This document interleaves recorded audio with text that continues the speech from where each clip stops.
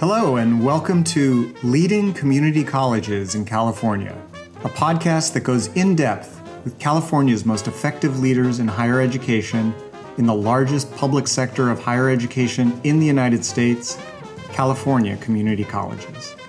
I'm your host, Larry Galizio, President and CEO of the Community College League of California. In this episode of Leading Community Colleges in California, I speak with Jennifer Cardone, Executive Director of the California Community College Athletic Association. Following her tenure as interim director, which coincided with the beginning of the pandemic and all of the attendant challenges, Cardone was named permanent executive director in December of 2021. In this podcast, Cardone discusses her background as a student athlete, influential experiences and mentors with whom she's worked, and her vision of the California Community College Athletic Association. Join us. Well, Jennifer Cardone, Executive Director of the California Community College Athletic Association, welcome to Leading Community Colleges in California. Thank you, Larry. It's a pleasure to be here.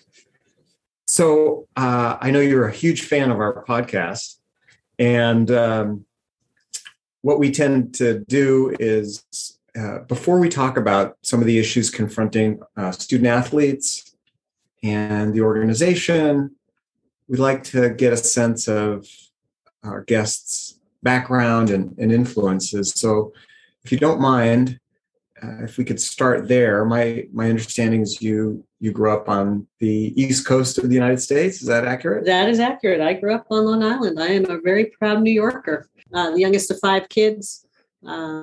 I was an oops baby. I was definitely an accident. My parents were in their 40s when I was born. My sister was 18 years older than I was. Grew up with 3 brothers in between the sisters and played sports ever since I can remember.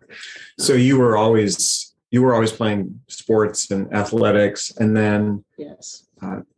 My understanding is softball became a primary sport. Softball was my primary sport in college, but growing up, I actually played baseball from the time I was like 7 or 8 till I was 17. I wanted to be the first female major leaguer. Oh, so you played Little League? I played Little League. Were you the sole young girl woman? Woman? Not originally. There were probably a handful, but as I got older, I was pretty much the only one, and the boys on the other team didn't really like that. They teased and made jokes and all that until I struck them out, and then they had to go sit down on the bench. But so that's really what I wanted to do, was play baseball, and then I transitioned to softball because I wasn't going to physically, I wasn't able to at some point, so I switched over to fast pitch softball and was lucky enough to play 4 years in college and make it to the College World Series. We too in barbecued, but we still made it to the College World Series. Wow. Okay. I didn't realize that. So before we go talk about that a little bit more, so sounds like you were a pitcher among other positions when you were in Little League. Baseball, yes. Pitcher, shortstop, catcher, pretty much shortstop and catcher for softball. But yeah, pitcher, shortstop. Fantastic. So you played from what ages? You played actually fast pitch baseball? 7 or 8 till I was 17. So you were 17? Yeah. So in high school? No, I didn't play in high school. Summer ball. Okay. All Summer right. ball, travel ball. Wow. That's exciting. Yeah, it was a great experience. Yeah. What did your parents or siblings think? They were very supportive. Yeah. I mean, my dad would try to give me advice when I was on the mound, and I shook him off, and that wasn't always pleasant when I walked off the mound.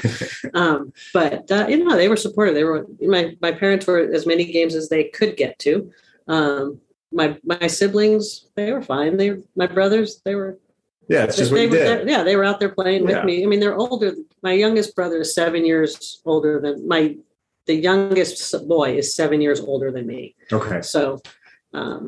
There's not a lot of interaction, but they respected my abilities. I know that because when I've been playing baseball or wiffle ball with their kids, and I'm giving advice to my nephew to say, hey, do this or do that. And he looks at his dad like, who is she? What is she talking about? And I'm like, and he's like, she's good. You should listen to her. She's better than I ever was. Yeah. So, but yeah, they were wonderful supports, as were the neighborhood people that I grew up with. Excellent. Because a lot of dads were the ones that were coaching, not my dad, but a lot of the dads were coaching, and they were all very supportive. Excellent. Yeah, that's pretty cool. So did you live on Long Island that entire time? Yes. So, then when did you leave? So I lived on Long Island for just shy of 22 years. So I grew up, went to school on Long Island too. I went to Adelphi University, which is a small private liberal arts college in Garden City, New York, which was about 30 miles away from home. But I saw them play softball when I was in 8th grade, and had no their softball team. Yeah, I saw them play softball, and that's where I wanted to go. And what I wanted to do was to go to college to play softball. Okay, so that was if not the major attraction or goal for you, was I want to continue to play, and that's why you chose Adelphi. And that's why I chose college. I've said this many times before. Yeah. The whole reason I went to college was to play softball. There was no other way for me to play unless I was going to continue with college. Okay. And I found out after the fact that one of my brothers had gone to like a semester of community college back on Long Island, but that was it. Other than that, my parents didn't get past an 8th grade education. None of my other siblings went to college or anything like that. They're all tradespeople. And so you're the first generation, and unusual in terms of your siblings. Yes. Attending college. Okay. So that gives you great insight into a lot of our students at California community colleges. Definitely. Yeah. It ties in very well. Oh, that's excellent. All right. So Adelphi University, how was Adelphi University? How was your experience? It was good. I mean, was it perfect? No experience is perfect. We didn't have a football team, which we had lacrosse. Lacrosse was the big draw for people, I guess. That was like the rough and tumble sport that we had. But I worked in the athletics department all 4 years, which I think set me very well up for my career. What did you do? I started with game management, so selling candy and hot dogs at soccer games before I even started classes. That's called game management? Well, it's called game management now. Back then, it was probably fundraising for the softball team is why we were selling those hot dogs and candy. And then I worked for the equipment room. So I was doing laundry. I was doing all the athletes' laundry. And then I moved up to the office after a couple of years. And one summer I spent as the secretary for the athletic director, which was interesting because what 20-year-old does that? But they were without somebody. I was work study. It all worked out. I got a lot of exposure to things, scholarships, and scheduling and all those things. And then my senior year, I think I worked in sports information. So I was back doing statistics at games and all the things that a sports information person does. Writing up reports, or I didn't do so much writing there, but like designing the media guides and things like that. And that's kind of how I ended my career at Adelphi besides playing softball. And did they have anything that, like what we see now at some colleges and universities, some kind of sports management? It was just you were sort of making it up. You were just doing. Yeah, you were doing. It was not. You didn't then go to a class on theory or economics of sports or sociology of sports, like right? I did have a sociology of sport class. Oh, that was the only. That was it. Athletically related class that I had. But no, they didn't have a program like that. But and it was when the Olympics were going on. So the 1988 Olympics were happening. And so I remember we had to write a paper in sociology of sport about the grandiose spectacle of the Olympics, which is kind of funny because I think it's become even actually most sporting events have become more of a spectacle than they were back. How many years ago was that? 30 some odd years ago. Yeah. But no, I didn't have it. But when I got my master's degree at the University of Nebraska, Lincoln, which is big time sports powerhouse, right? Or at least they used to be in football. They are in volleyball and softball and some other sports. But they didn't even have, at that time, they did not have like a sports management program, which I thought was kind of interesting because it was the University of Nebraska. Yeah. So did you matriculate directly from Adelphi University to the Nebraska master's program, or was there time in between? There was a couple of years in between. So I moved from Long Island to San Jose, California. Oh. We had played softball 3 out of the 4 years I was in college. My first 3 years we played in San Jose at Twin Creeks. It's Sunnyvale, I think it is. San Jose State had a national invitational softball tournament. So we played 3 of the 4 years there. So when I graduated from college, I needed to grow up. I was the youngest of 5. Both my parents had died when I was in high school. Oh. And I was afraid I was going to be too reliant on my siblings. And so I decided I needed to grow up, and I moved to California and went to work at the hotel we stayed at when I was in college. Wow. That took a lot of courage. That must have been a lot of growing up, though. It was. I don't think it was courage. I think it was just, I had to do it. I didn't really think it was courage. It was just more survival. Yeah. It was just more survival. Not that my siblings weren't great people or all those things, but I just didn't want to rely on them. And my college coach said, Jenny, I was known as Jenny back in the day, why California? Mm-hmm. Why don't you go to North Carolina or something down the coast? I said, because I could be home in a day. If I go to California, I can't get home in a day. I'd have to drive home. That's going to take 5 days. I don't have the patience for that, probably nor the gas money, even though it was cheaper, much cheaper then. Wow. And so, you don't have to call it courage. I would.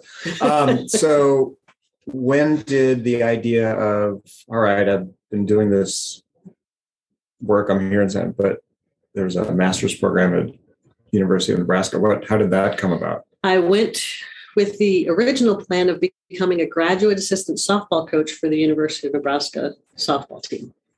So my roommate at the time she was an assistant coach at San Jose State for softball. She became the head coach at Nebraska. Oh, I see. Rhonda Ravel. And so she's like, why don't you come be a grad assistant? You can go back, get your master's, do all those things. Oh. I was like, okay. And then I got there and I was like, I can't afford the pay cut. I had student loans and I had a car payment and I couldn't make it work. Oh, so I went to work at an insurance company for a couple of years. And then an opening occurred at the University of Nebraska under their legendary female administrator, Barbara Hibner. And I was lucky enough to get that and started learning everything from the ground up, at a big time institution. So pardon my ignorance, but I'm not familiar with Barbara Hibner. Hibner. So she's legendary. Why? Because she was one of the pioneers of female administrators, Title IX. She really looked out for the opportunities for girls and women in sport in Lincoln, Nebraska, at the University of Nebraska. And she was an incredible lady, and very generous with her wisdom. I mean, you learn what to do, and you also learn what not to do. She was tough. but she was inspiring. Oh, that's great. Yeah. And you wouldn't think immediately Nebraska, of course, that's where you'd have a pioneering female person in sports. Well, in a way, we're all over the place, I think, or they're all over the place. I won't say we, but they're all over the place. And, like Iowa, right next door, Dr. Christine Grant. Have you heard of her? No, I have not. So Dr. Grant was truly a trailblazer from Scotland. She just passed away recently. I want to say in the last 6 months to a year. Uh-huh. And she was, again, same type of person as Dr. Hibner, but just extraordinary for providing opportunities for women athletes. We wouldn't be where we are today, and we still have a ways to go, but we would not be where we are today without the likes of Dr. Grant or Dr. Hibner. Yeah, fantastic. So you were in Nebraska, and then was the next move back to California, or what was the? Yes, the next move was back to California to UC Davis. Can you talk a little bit about that? How that? Sure. So UC Davis was non-scholarship for the longest time. And then they were the giants of Division II in the area, dominating up and down all around. No, didn't really matter the sport. They were just dominant. And even though they didn't offer scholarships. Even though they didn't offer scholarships. But Division II, you could make that happen. Well, they decided that they wanted to have some modest amounts of scholarship money. Like the first year was $2,500 a kid. That was like the max when the school costs, 15 at that time to go to, 15 grand. Yeah. Right. And so I was hired by Pam Gill Fisher, who's a legend at UC Davis as a student athlete coach and administrator, as their athletic aid coordinator. So that was my sole job, was to help bring on the athletic aid program. We couldn't call it scholarships because that ruffled the feathers of the other side of campus. Interesting. Because scholarships should have been academic. Not athletic. Yeah. So, so we brought that in, and that's kind of what started it. And then I became compliance coordinator, assistant athletic director. Then I left as associate athletic director after 16 years. And so during all that time, did you know that I'm in the right sector? In other words, I love sports and managing and all the opportunities it provides people. I mean, were you always fairly certain that what you were doing was where you wanted to be? For the most part, there's always been a part of me that wanted to look at tech. I thought I could, because we used a program at Davis to track eligibility that was very tech oriented and involved all of our different departments, from equipment room to training room to admissions, all the coaches and stuff. And I really liked that, but I just never could find anything that would equate that out in the private sector. I mean, there are places out there, but I don't think I could have afforded that pay cut either. So I always thought that maybe tech, but yeah, for the most part, I knew I was in the right sector. I just wasn't at the right division. Okay. Division II was good because it wasn't as business oriented as Division I. And Davis is nowhere compared to the University of Nebraska. No offense to Davis, but they know their FCS, their FBS. Right. And so, but even still, even making that transition to Division I, which we did over the course of 4.5, 5 years, it changed. It changed. Things became about just certain sports. The focus to make those two successful, or a couple of sports successful, so that then there'd be more money coming in and whatever. And I just didn't like it. And so, silver lining of getting laid off. And at the time, this opening, an opening in the 3C2A happened as the director of membership services. And I remember being in the interview with Carlisle and George and the others. And I was like, he kind of asked, why do I want this job? Like, right. Why would you go from UC Davis to, And I said, because this is more pure. This is what athletics should be about. It's really about opportunity. And that's our tagline, providing opportunity and fulfilling dreams. And it just felt more real and more true. The other way, it's a business. Yeah. It's a business. And I don't care whether you're the Alabama softball team or the Alabama football team. It's a business. Yeah. Yeah, it's different. Yeah. So I do want to jump back because you were in the World Series. And so can you talk a little bit about that? So what... you heard me. What position did you play? And I was playing shortstop for UC Davis, and for Adelphi University. Oh, did you want to do that again? No, sorry. It's okay. I've been a lot of places. It's okay. Yeah. I didn't start out as a shortstop, but by the time we got to I think the 10th game of the season, she realized I wasn't a catcher and the shortstop wasn't a shortstop. And so she switched us around. Yeah. But yeah, we made it my sophomore year. We went through Oklahoma City, Stillwater. We beat Oklahoma State, who was ranked third in the nation. Well, that must have been exciting. That was way exciting. Because you were the underdogs, clearly. Oh yeah. We were just starting to play softball in March, if the field was decent, like if the weather wasn't too bad, and these teams are, 25-0 at the time. Wow. But by the time we got to the World Series, everything's even, but we beat them. And then we got two and barbecued, but it was still a great experience. I will cherish that forever. I'm still friends with my teammates that are on Facebook. And are you really? And every wonderful. once in a while, memory pops up from that, or that's wonderful. It didn't even have to win, but it was a great experience. Yeah, and I bet beating the Oklahoma team must have been just thrilling. Well, their pitcher was Michelle Smith, big, tall lefty. Oh, you remember her name? Oh yeah, she was a stud. Of course, I'm going to remember her name. Yeah. And then we got two and barbecued, and I remember. And actually, I'm friends with Lori Sipple, who's the associate head coach at Nebraska, and she struck me out. I doubt I even took the bat off the shoulder, because by the time I did, the ball was already in the catcher's gloves. Yeah. But yeah, I mean, it's what we do this for. I mean, it's a great experience. Yeah, that's fantastic. All right, so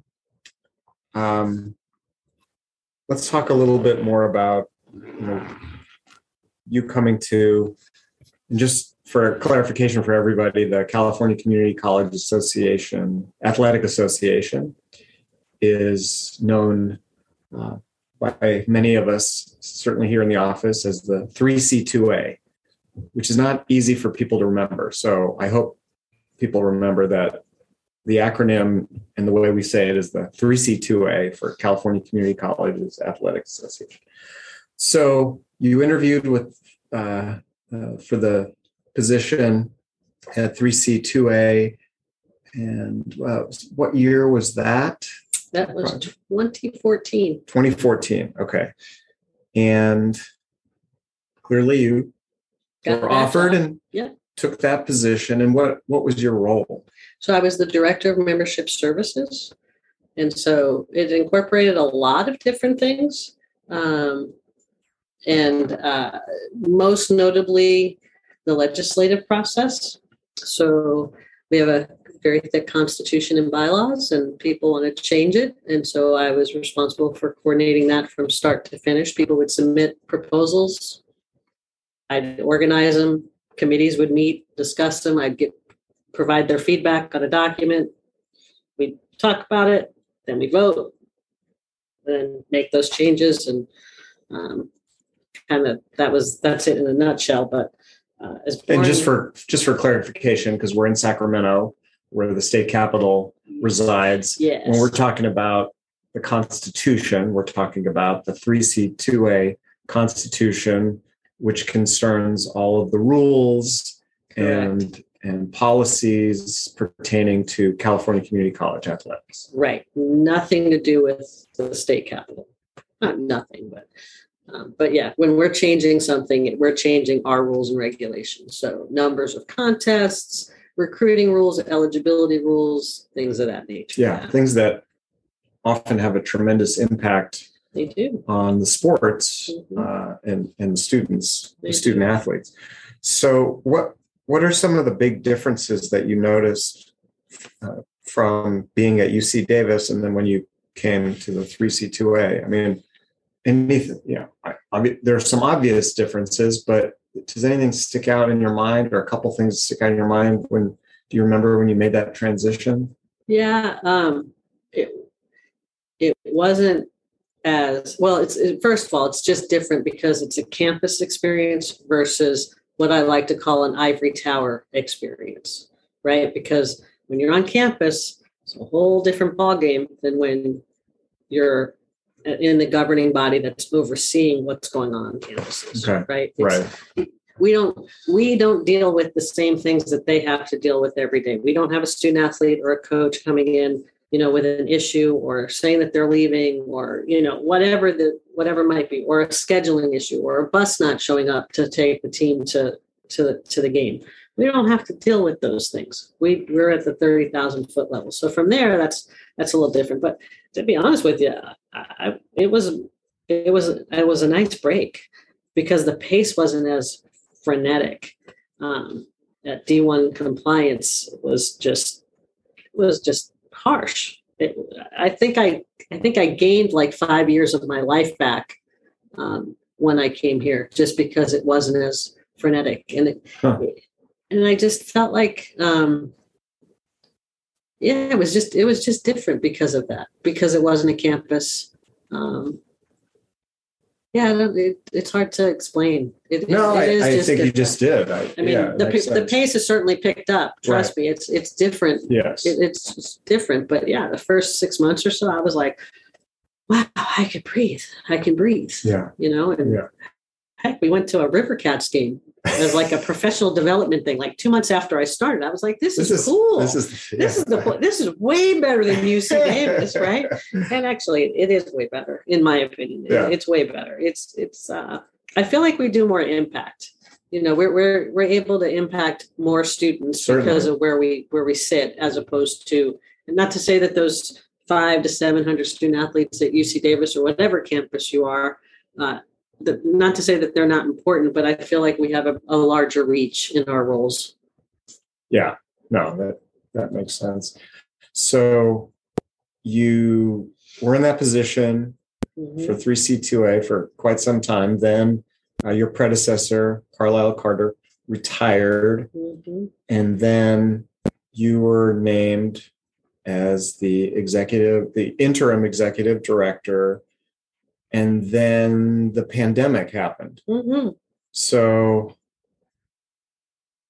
can you talk a little bit about that? I know it's enormously complicated, but wow, that was and remains an issue, certainly. It does. But that was quite an experience. Has been quite an experience. It has been quite an experience. Yes, would not have, who knew that was going to happen 2.5 short months 2.5 short months after being named the interim. Matter of fact, I called Carlisle and asked him, said, "What did you know?" Yeah, that's right. Right. What did you know? Yeah, that's right. He had sources in China. He had something. He had something that prompted him to retire at the end of 2019. But yeah, it was, I remember going, okay, this is really happening. All right, just do whatever whatever comes up, you got to do. But the first thing we had to do was stop our seasons, right? We were an hour away from our basketball championship starting. Like George and Mike were down there, everything was ready. And before we even got to that point, we already scaled back. We said no spectators, which didn't go over very well. We limited the people that could be in the gym. So this is for the championship. This is for the basketball championship, down in West Hills. Because what we knew, like a week at the beginning of the week, was okay. We didn't really know much, right? We knew a lot more on March 12th when we said we're done, but and that didn't go over very well. It wasn't very pleasant for any of us to make that decision, but it was the right decision to make. And then we postponed our spring seasons that day as well, like about an hour or two after that. And then we, canceled them, obviously, just like the rest of the world did, right? Everything stopped. And we all, as the state and the county shut down later the next week. And I remember sitting there going, what are we going to do? Like, what are we going to do without sports? Like, oh my God, are we going to have to lay people off or, make some changes? And then it was like, I think that lasted all of maybe 12 minutes. It might have been 2 days, but it felt like 12 minutes. And then, we got to work. We got to work figuring out, okay, we don't know how long this is going to last, but when it gets to the point where we can come out of it, what do we need to be doing? We had to but we were waiting for guidance from the state. I believe they had a higher education document. They had documents for everything, but eventually they had a higher education document. So we had to figure out how we fit in to that, how we fit in on campuses, how our schools fit in on their campuses. Some campuses were like, we're fine, let's go. And others were like, nope, others still are not quite all the way back. But, we managed, we put together, I think it was about 17 professionals from across the state, athletic directors, commissioners, eligibility specialists, an athletic trainer, people like that. And we got to work and we just figured it out. So nothing was more gratifying than 21-22 this past academic year, when we got to do pretty much everything as we normally would have. Yeah, the pandemic still has its protocols in place, or did for 21-22, but that was huge for us to get back. And we postponed in fall of 2020. We moved everything, fall and spring sports, to the spring semester. Right. And, we had maybe a third of our teams do something. I think it was a lot easier for the spring sports because they were mostly outdoors to do stuff than, the indoor sports, and who can play soccer in January and February when it's rainy and cold. And but also the pandemic was in a different position in May of 2021 than it was in February of 2021, right?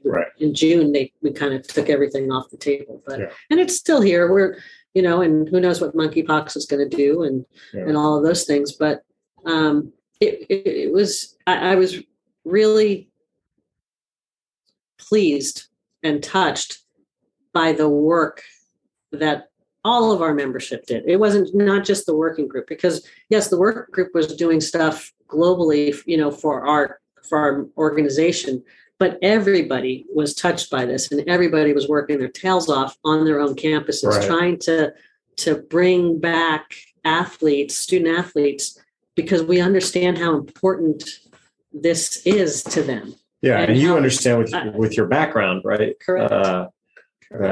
How meaningful it is, and are student athletes going to want to be students if they're not participating the way they had anticipated in athletics? Right, it's true. And then just general mental health. It's such a trying time. This has been extraordinarily difficult for a lot of people, no matter your age, no matter what you're doing. And so, yes, athletics it's key to that. And I think we've done a good job of providing an opportunity. And even before the pandemic, that's what we were all about, right? Is that this is a means to an end. This will get you to a certificate, or maybe to transfer to another institution. Whether you continue playing athletics or not, you're because we have eligibility rules and we require things that you need to do academically in order to continue playing. If you follow those along, you'll be closer to something. You'll be closer to that degree. You'll be closer to a certificate, to job training, to whatever it is, or even a 4-year degree. Yeah, and maybe even further things. Maybe you do continue on in athletics and you become, a professional athlete because that's what you wanted to do. Right. So. Yeah. Another challenging subject that wasn't something that originated with California Community College athletics, but confronts all California Community College athletics and the individuals who work with the student athletes and at all levels, is the passage of name, image, and likeness, otherwise known as NIL. And so what is your take on the premise or the idea or the policy of NIL, and how do you see it, and what are you doing, and how's it going from your perspective at our colleges trying to implement NIL and its guidelines? So I'll tell you that I embrace it now. I didn't always. In the beginning, matter of fact, I assisted government relations from the league in lobbying to get the community colleges pulled out, because initially our concept of this was, this isn't for us. This is for the Alabamas of the world, right? It's not for community college kids. But I was on the SB 206 working group for 9 months with people from our system and from outside of our system, and I learned a lot. I learned that it is about our kids, because they can't. Before NIL, they couldn't even sign an autograph and get paid $5 for it. They couldn't advertise that they were going to give hitting lessons and use their name.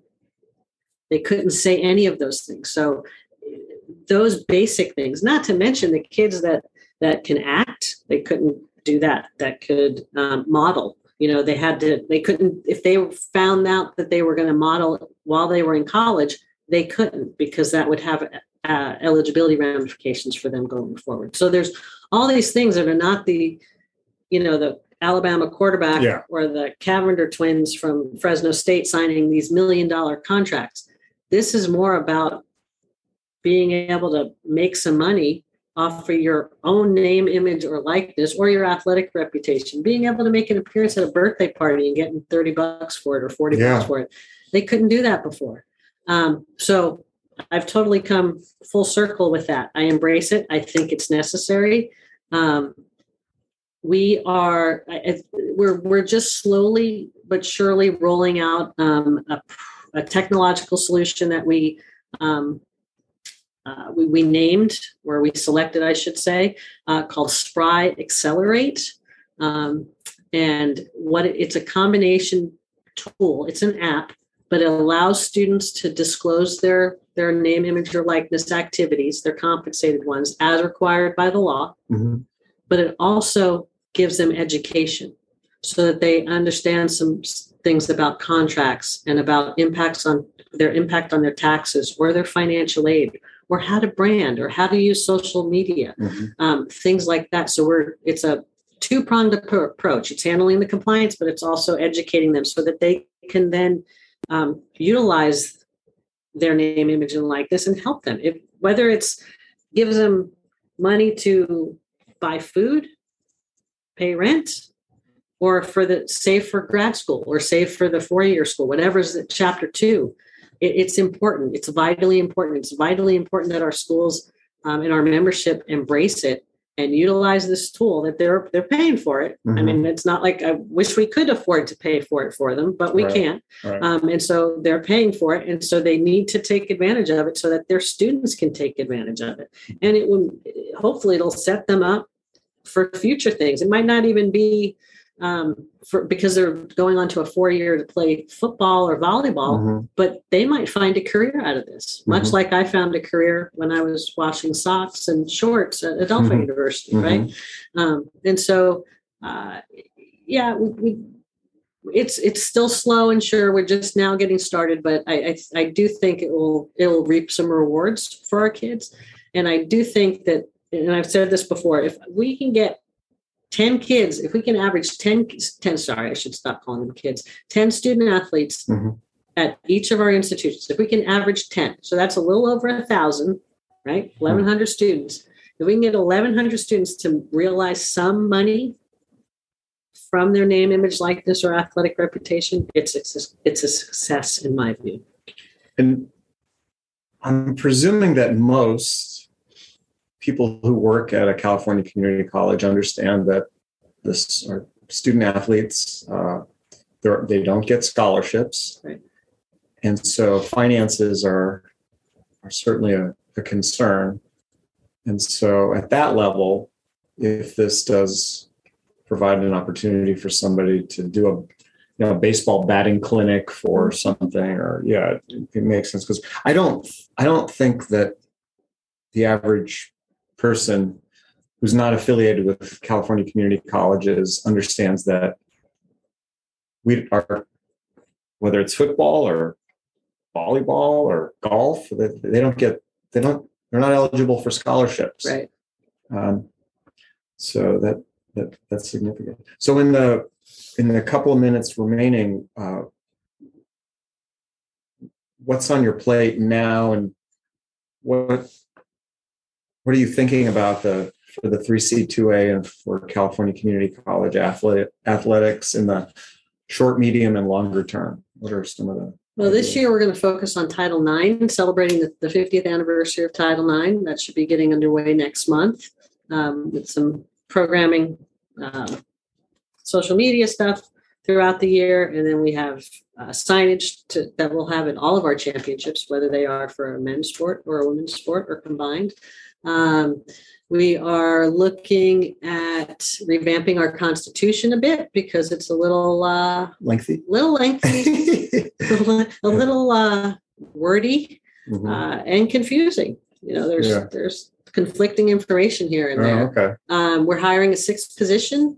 We've had a vacancy since November of 2018. Wow. tried to fill it before the pandemic started, and then it made no sense to fill it. And so that'll be going out this week. That'll be posted this week. We're looking that's for exciting. an assistant director of operations who can assist with championships and communications and whatever else needs to be done around the office. Off the top of my head, that's what I'm focusing on at the moment. But yeah, that's a lot.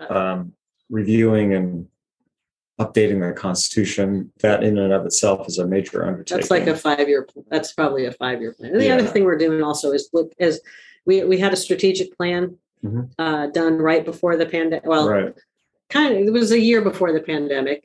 And then we had the transition in leadership, then the pandemic.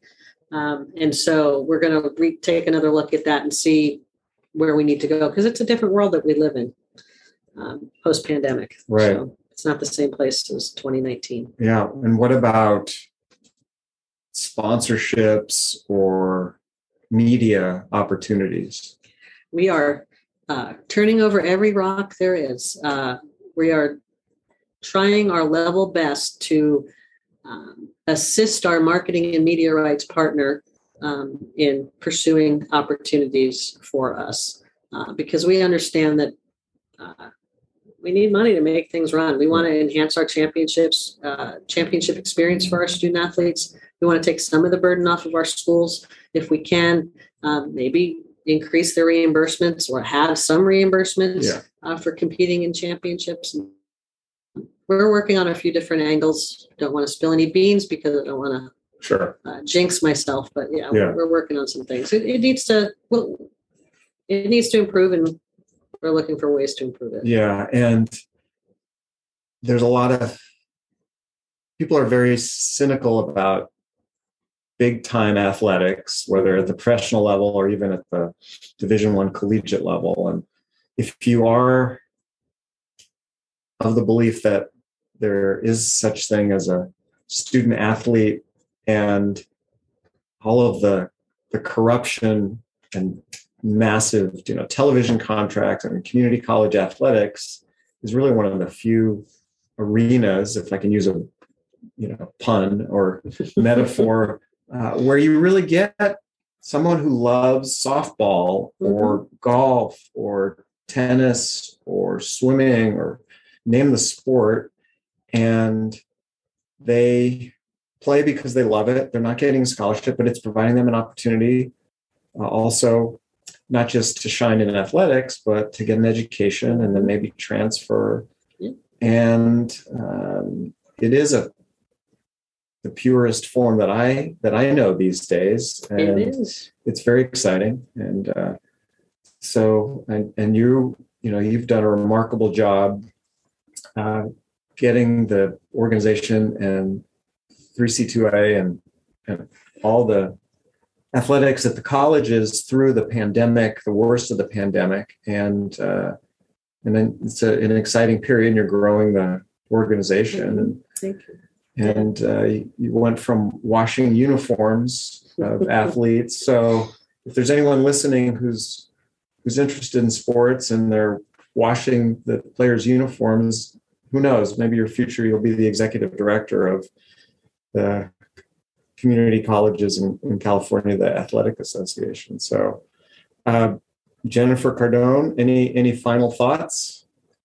Just if anybody's interested in working for us or knows of anybody that's interested in working for us, please look out for that job posting that will be on our website here shortly. And I really appreciate you having me on. Oh, my pleasure. So it'll be on the 3C2A website, which is cccaasports.org. You got it. cccaasports.org. And you should check out the website and see all the remarkable student athletes and the organization, and go to a community college sporting event. They're fantastic. Yes, come out and watch us. Yeah. Watch the student athletes. They are remarkable. Well, thank you. Thank you. And best of luck. And we'll see you on the field or the arena or the stairwell. The stairwell at O Street. So thank you very much. Thank you. Thank you for listening.